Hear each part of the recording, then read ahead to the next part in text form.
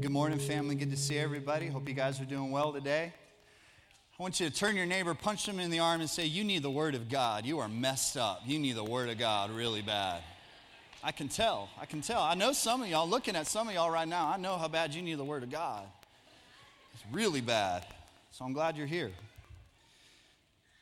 This last week, we started a kind of a two-part sermon on the subject of finding your place. And more specifically, we're talking about how you find your place at God's table. We talked about how we all sit around different tables, the dynamics of that, what it's like around family and the different people that we gather around. We also talked about the different people that Jesus invited around the table with him. The friction and the conflict that could have easily existed there because of how different some of those people were. Matthew, the tax collector, man, this guy, as far as the Jews are concerned, they were the worst of the worst sinners. They were horrible. We talked about the fact that it doesn't matter how messed up you feel like you are, how far away from God that you feel that you are. Because of Jesus, he invites the worst of the worst. He invites people like me to come and sit at the table with him. We also talked about Simon the Zealot, these people that were zealous after Israel, governing themselves. They hated Rome. And because they hated Rome, they also really, really hated tax collectors. We talked about how only Jesus can bring the kind of forgiveness that can bring two people that are so far apart. Matthew, a tax collector, and Simon the Zealot, how God can bring those types of people together. And God can bring anybody together. And we talked about how Jesus, that's how we know Jesus is the hope of our nation. It's not a new president. It's nothing else. Only Jesus can bring unity. Amen? And we need him.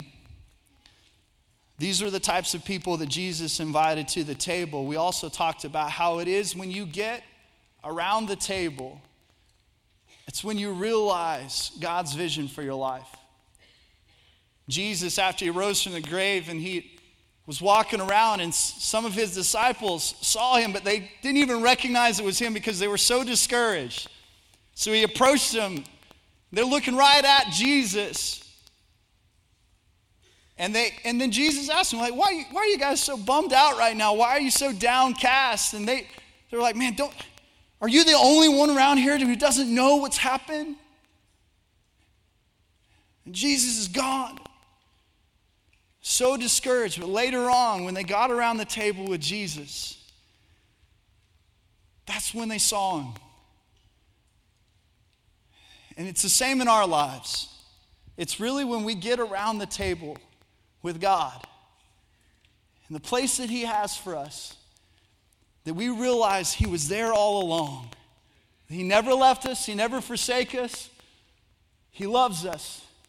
And he wants us to see the purpose for our lives. Man, this week has been so good, guys. We've spent some time in prayer and fasting in the morning. We've had some faithful saints showing up early in the morning and praying for all y'all lazy people who won't get up early in the morning. And then we've been meeting in the evenings and some time of prayer and worship. And man, the word's been good. It's been so good. It's been encouraging for me as a pastor to hear of so many different people that are pushing different things back for some time. Pushing back the plate, pushing back social media, pushing back different things in their life so that they could hear the voice of God. And man, Cody and I have been getting texts over the last couple of days of these answered prayers from people that have been praying that they could get pregnant for so long. They prayed, they fasted, and they're pregnant. And God is giving them a gift. And it's so incredible to see the things that God's been doing. People have been fasting all different kinds of things. We sat down as a family. We were asking our kids, our four kids, hey kids, what are we going to fast this week? What are you going to fast? What are you going to pick? And each one of the kids kind of picked different things. But Grayson, she's our youngest, and so she's just kind of figured this whole thing out. Like, I don't know, I don't think I should have to give up anything. I'm the baby, and so I'm kind of the one that gets whatever she wants, But she was thinking about this, and so Grayson, she's 4 and she still sucks her thumb. Don't judge us. It's just too cute. We can't force her to stop. It just is too good. And so she sucks this thumb. So she was thinking about this for a little bit, and Cody's like, Grayson, what are you going to fast this week? And she looked at her, she said, Mom, I'm going to fast sucking this thumb.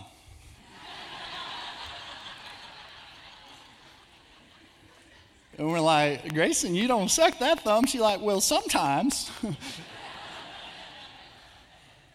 She's already smart. We had one guy in our church, man, he didn't cuss for a whole week. Come on, let's give that guy a hand.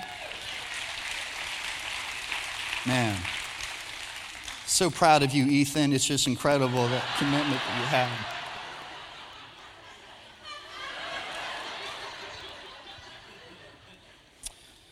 It's a big deal, guys. It's a big deal. So, some of y'all have been fasting coffee. I've been fasting caffeine this week, guys. And so I was doing my sermon prep at Starbucks yesterday. And I acted like I was in a good mood, but inside I was dying all day long. And I can tell some of y'all have been fasting coffee because during worship, y'all are like twitching and stuff. Like, it's all right. It's going to be over soon. The presence of God, though, has been amazing this week. Today, we're going to take communion. Communion is another one of those times when Jesus got around the table and something significant relationally happened. There's so many examples throughout the Word. We're around a table. If you went and looked up, you did a word search on table in the Word of God, you would see there's so many different times where these significant relational dynamics happen around the table. Maybe one of the most significant was the Last Supper when Jesus gathered his disciples together, and they didn't really understand everything was going on, but he was just telling them, look, don't forget about me. Don't forget to come around the table in my name. Don't forget in life to gather around the table of my will, of my word, and remember me. There's this verse, I think, that reminds us of how important it is that we realize the days that we're living in and how to live wise. It's in Ephesians 5:15 through 17. This is a core verse of our church. I'm going to read it in a little bit different translation. So be careful how you live. Don't live like fools. Anybody seen anybody acting a little bit foolish these days, like on TV or social media? You seen anything just kind of crazy out there? Maybe just a little bit?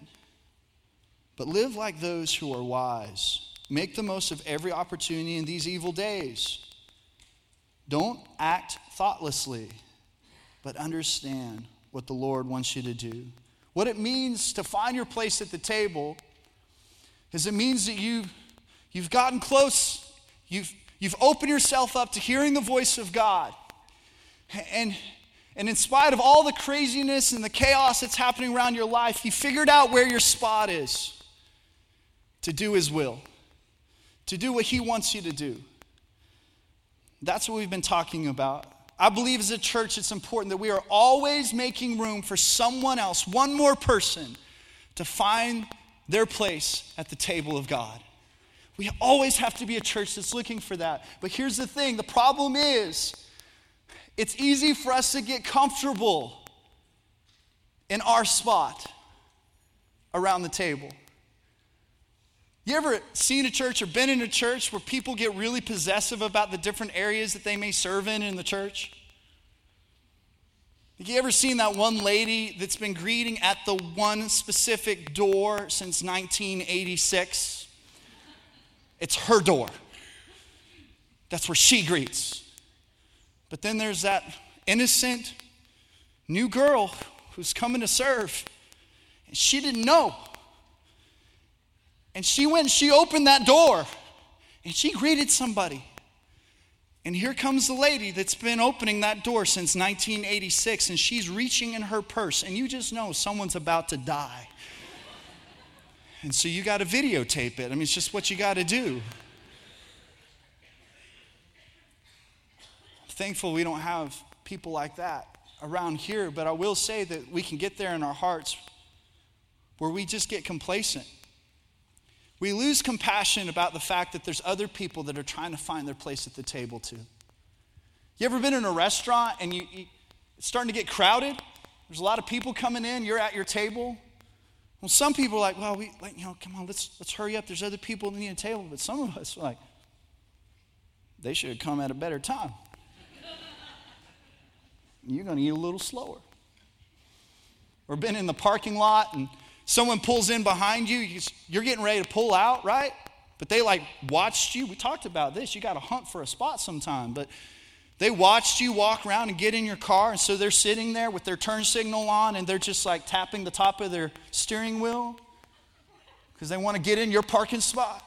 I tell you what, sometimes I just wait a couple more minutes. Sometimes I'm not a very nice person. The truth is this, I can get this way sometimes even pastoring. I can get to a place where I lose the compassion. Where I'm not as compassionate about the fact that there's still people that need to find their place at the table. We have to be aware of these things. This last week we looked at this parable that Jesus talked about, demonstrating the kind of compassion and passion that God the Father has for people to find their place at his table. He was talking about this to the Pharisees, trying to help them again with their religious thinking. This is what it says in Luke 14. It says, Jesus replied, a certain man was preparing a great banquet and invited many guests. At the time of the banquet, he sent his servant to tell those who had been invited, come, for everything is now ready. But they all alike began to make excuses. The first said, I've just bought a field and I must go see it. Please excuse me. Excuse number one. Another said, I've just bought 5 yoke of oxen. I'm on my way to try them out. Please excuse me. Excuse number 2. Still another said, I just got married, so I can't come. Another excuse. The servant came back and reported this to his master. Then the owner of the house became angry and ordered his servant, go out quickly into the streets and the alleys in the town and bring in the poor, the crippled, the blind, and the lame. Sir, the servant said, what you ordered has been done, but there is still room. The master told his servant, then go out even further, then go further, the road, the country lanes, and compel them in, so that my house may be full. How do you get to the table? I think first of all, you got to drop every excuse. You got to drop your excuses. Verse 17 says, come, for everything is now ready. Look, eating back in Jesus' time, man, this was a big deal. It was an intimate affair. But here's the thing, when it would happen, there wasn't a specific timeline of when it was going to happen. So it had to be the highest priority, especially if the king, if the master, if the Lord was going to invite you to come and do this. You just had to be flexible because there was too many unpredictable factors, like weather. When was the fattened calf going to be ready? They didn't have a refrigerator, so it's not like they could just keep the meat stored away. When it came to preparing, they would prepare within a couple of days, and they had to have the feast, or the food would be ruined. And so they'd say, well, it's going to be like in a couple of months. In a couple of months, sometime around this time, that's when it's going to be. And man, you just had to be ready. It would be like this. How many of you are Razorback fans? Any Razorback fans? You're not as enthusiastic these days about that. I actually heard somebody say, go Hogs. It's always next year. But it'd be like the Razorbacks sending you a letter saying, hey, spring training is coming up, and what we want to invite you to come. And after one of the practices during spring training, that one of those evenings, we want to invite you to come and eat with the team sometime during the spring. Well, it's kind of a broad set of dates. But I guarantee you would keep your calendar open so that when you got the call, you could show up. You'd want to be there for that. Meryl Streep wouldn't care that much about it, but you would want to be there for that if you had a chance. Well, it's the same thing with this. When the day of the feast would come, the host would go out and you just say, today's the day. And you just dropped everything. God wants you at this table. And it's the most important thing that you can possibly do. It has to be the highest priority of your life. But some of us, man, we're just so busy. Some of you need your schedule to loosen up just a tad. There's a comedian, Brian Regan, he says it this way. He says, look, if you're the kind of person that has to microwave your Pop-Tart because you don't have time for it to be in the toaster, you need to loosen up your schedule just a little bit. And I think some of us, we need to loosen up our schedule some too, so that we can be ready for the things of God, so we can be ready to find our place at his table. Ben Franklin said it this way: a person who's good at making excuses is seldom good at anything else. And verse 18 says, but they all alike begin to make excuses. I think pressure creates excuses. There's the pressure of life. And I know that you guys are busy because I can see your calendars filling up, your schedules filling up. But a lot of times it's just the pressure of life, because there's pressure to get the laundry done. And there's pressure to have dinner ready. And there's pressure to have good kids. And there's pressure to look good on social media. There's pressure to make work quotas and pressure with deadlines. Can you feel the pressure? Some of you right now, all you can think about is the things that you've got to get done. And I think that pressure drives you to a place where it's easy to make excuses. Look, it is so easy for me to make excuses. Sometimes God's asking me to do something and I'm like, Lord, you clearly don't know what's going on in my life right now. Lord, I'll share my Google Calendar with you. It will clear things up. All of us can get to that place. But here's the thing. The excuses to the invitation of this parable, the only way to say it is they're just insulting and ridiculous. They're just like, listen to some of them. I bought a field and I must go see it. Really? You bought some property sight unseen? Like, who goes and buys a piece of property, especially in Israel? It could just be all rocks and cactus. Like, it could be like the city of David could be under it. It could be like, it could be useless. So, that's not legitimate. Another guy says, I bought 5 yoke of oxen. I need to go try them out. That'd be like you saying, I bought a new drill gun. I got to go make sure it works real good. And then another person, I just got married. Well, this seems legit, but it clearly proves that the invitation wasn't prioritized.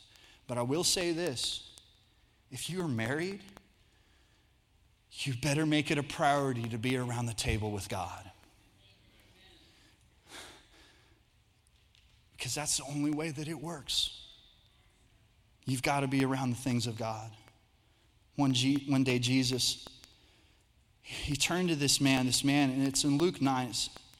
He turns to this man and he says, come and follow me. The guy replied to Jesus, Lord, let me first go and bury my father who died.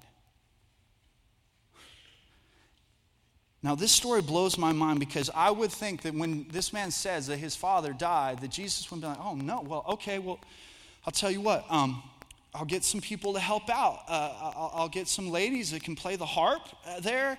I'll get Peter to dig the hole, because Peter's good at digging holes. And I'll get Judas to buy some flowers. He's the treasurer, and I'll do the funeral. You would think that that's what Jesus would say. But this is what Jesus said instead. Let the dead bury the dead. You come follow me. I can't tell you how many times I've read that and just thought, man, Jesus was having a bad day. Jesus must have been fasting caffeine, because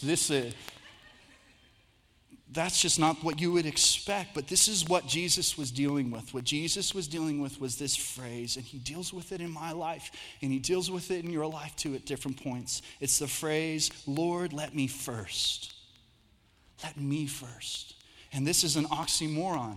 It's a conflict of interest, because you can't start a sentence by saying, Lord, and then say me first, because Lord in the name means their first.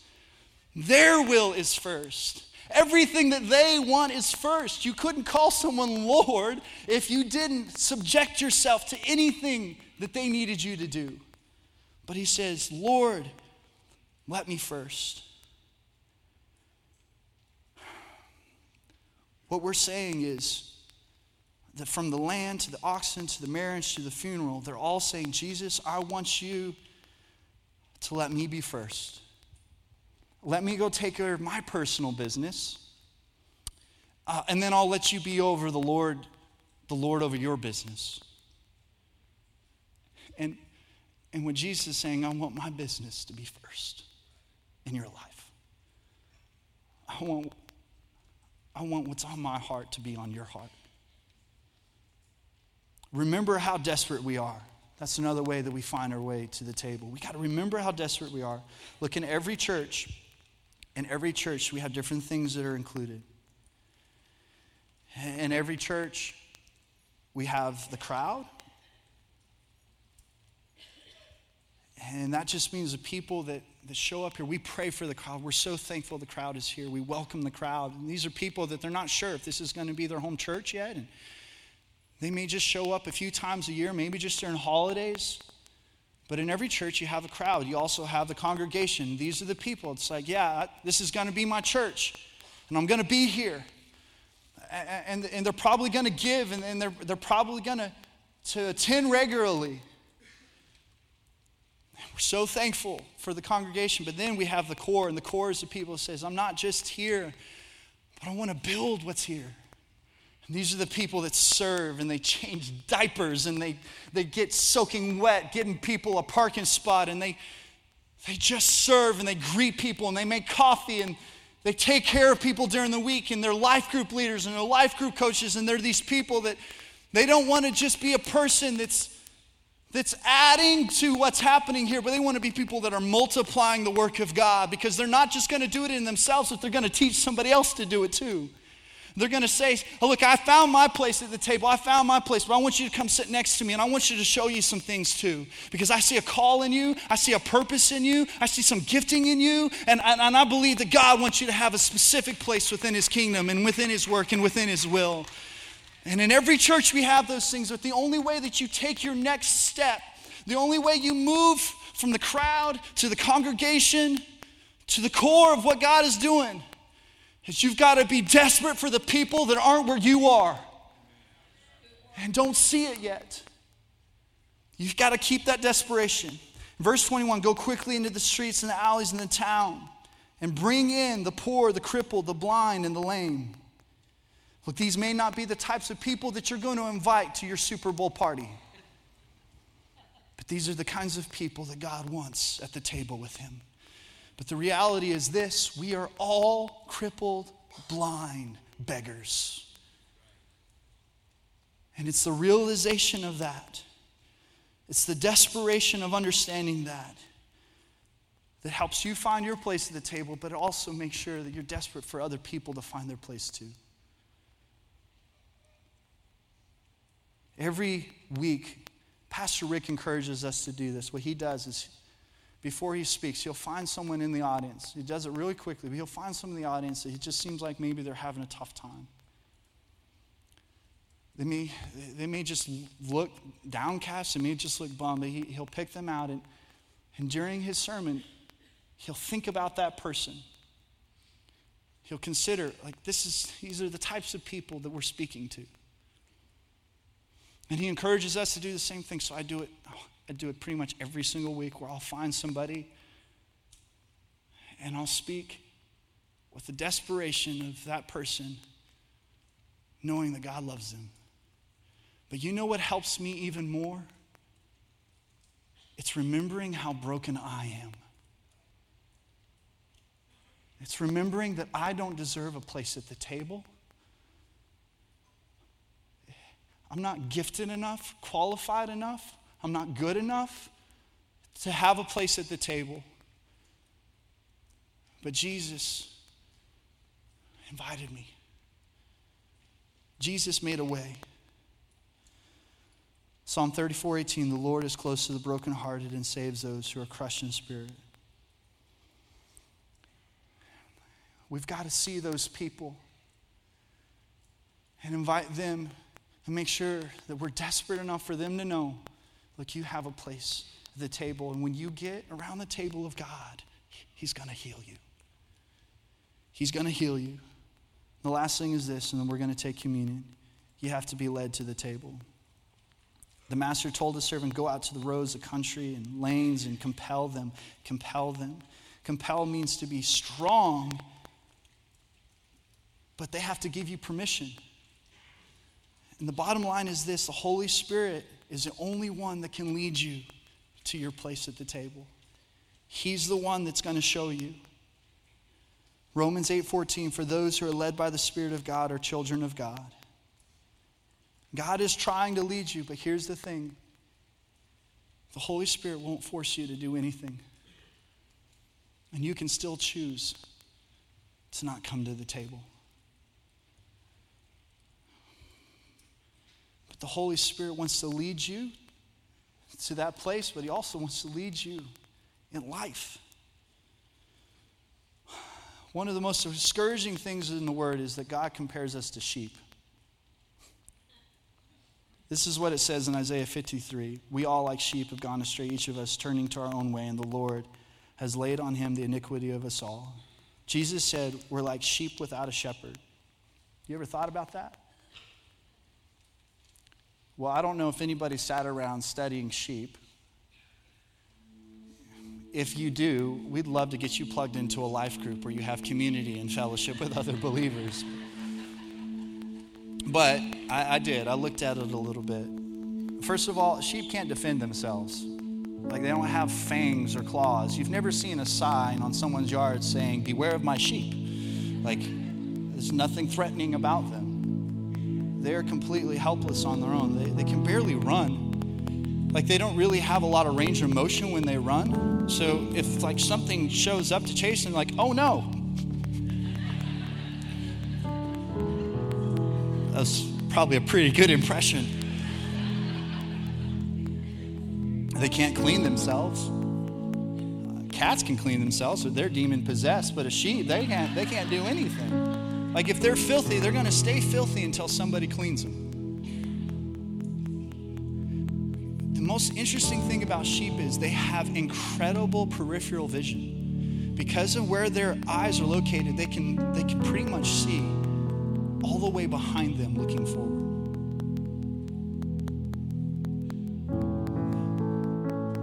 Isn't it amazing that that's exactly what we're really good at doing too?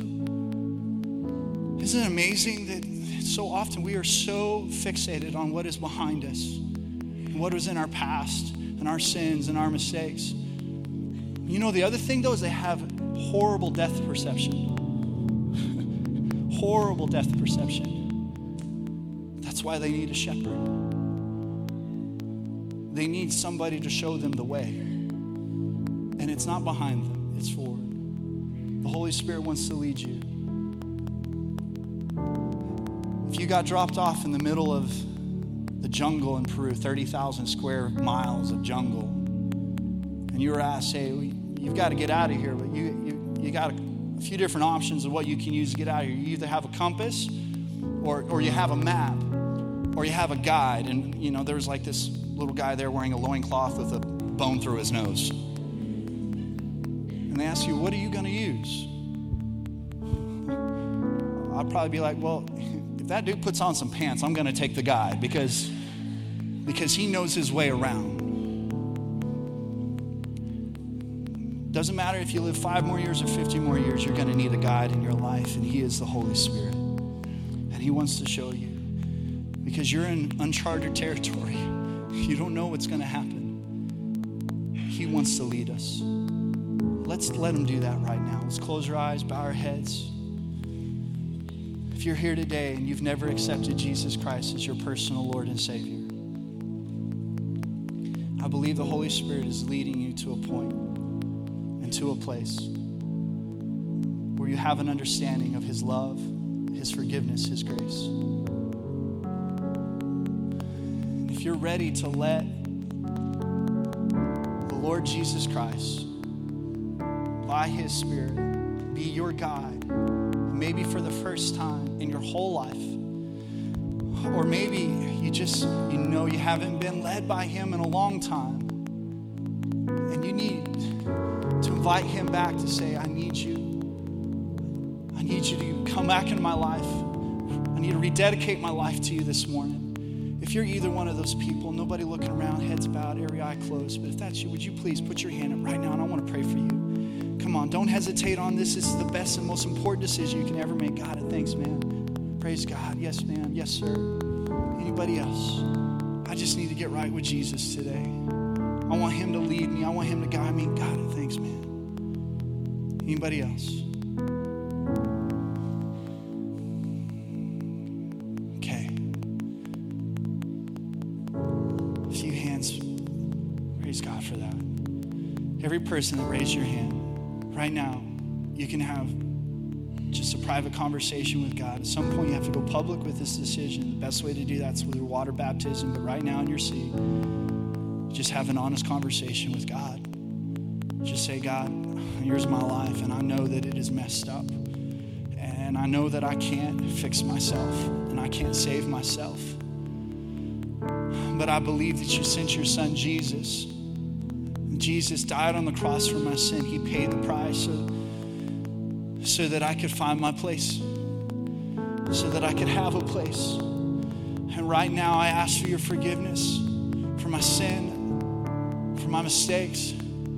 And I'm going to stop living the way I've been living. I'm going to stop living for myself. I want to live by your word. Be my guide, Holy Spirit. Help me. Help me understand your word, your plan, your purpose. I thank you for that. In Jesus' name. Let's all stand up right now. We're gonna take communion together. Now, a couple things about this. First of all, we don't believe as a church that you have to be a member of our church to take communion with us. But the word does say that it's important for you to be a Christ follower. It says not to take communion in an unworthy fashion, meaning if there's unconfessed sin in your life, or if there's unforgiveness that you have towards someone else, just examine your hearts, examine your life, and get those things right with God. Get those things right. Just confess them to him. Let him work in those areas of your life. And then you can take communion with us. And this is the way it's going to work. You're going to exit to the left side of your row, and you're going to form a line in each one of the aisles. And as soon as the row in front of you is in the aisle, you can just file in behind them. You're going to come around, get the elements, and then go back to the other side of your row, file back in. Just hold on to your elements. And we're going to take communion together. This is another one of those times we get to recognize the sacrifice that Jesus made so that we could be at the table with him, so that we could have purpose, calling. I'm so thankful. Let me pray, and then you can come and get the elements, Lord. We give you this moment. We give you this time. Be glorified. We stand reverent before you, Lord, in an attitude of worship, remembering and realizing what these elements represent. Examine our hearts, Holy Spirit. Help us to see anything that we need to get right with you. In Jesus' name, amen. All right, come on out.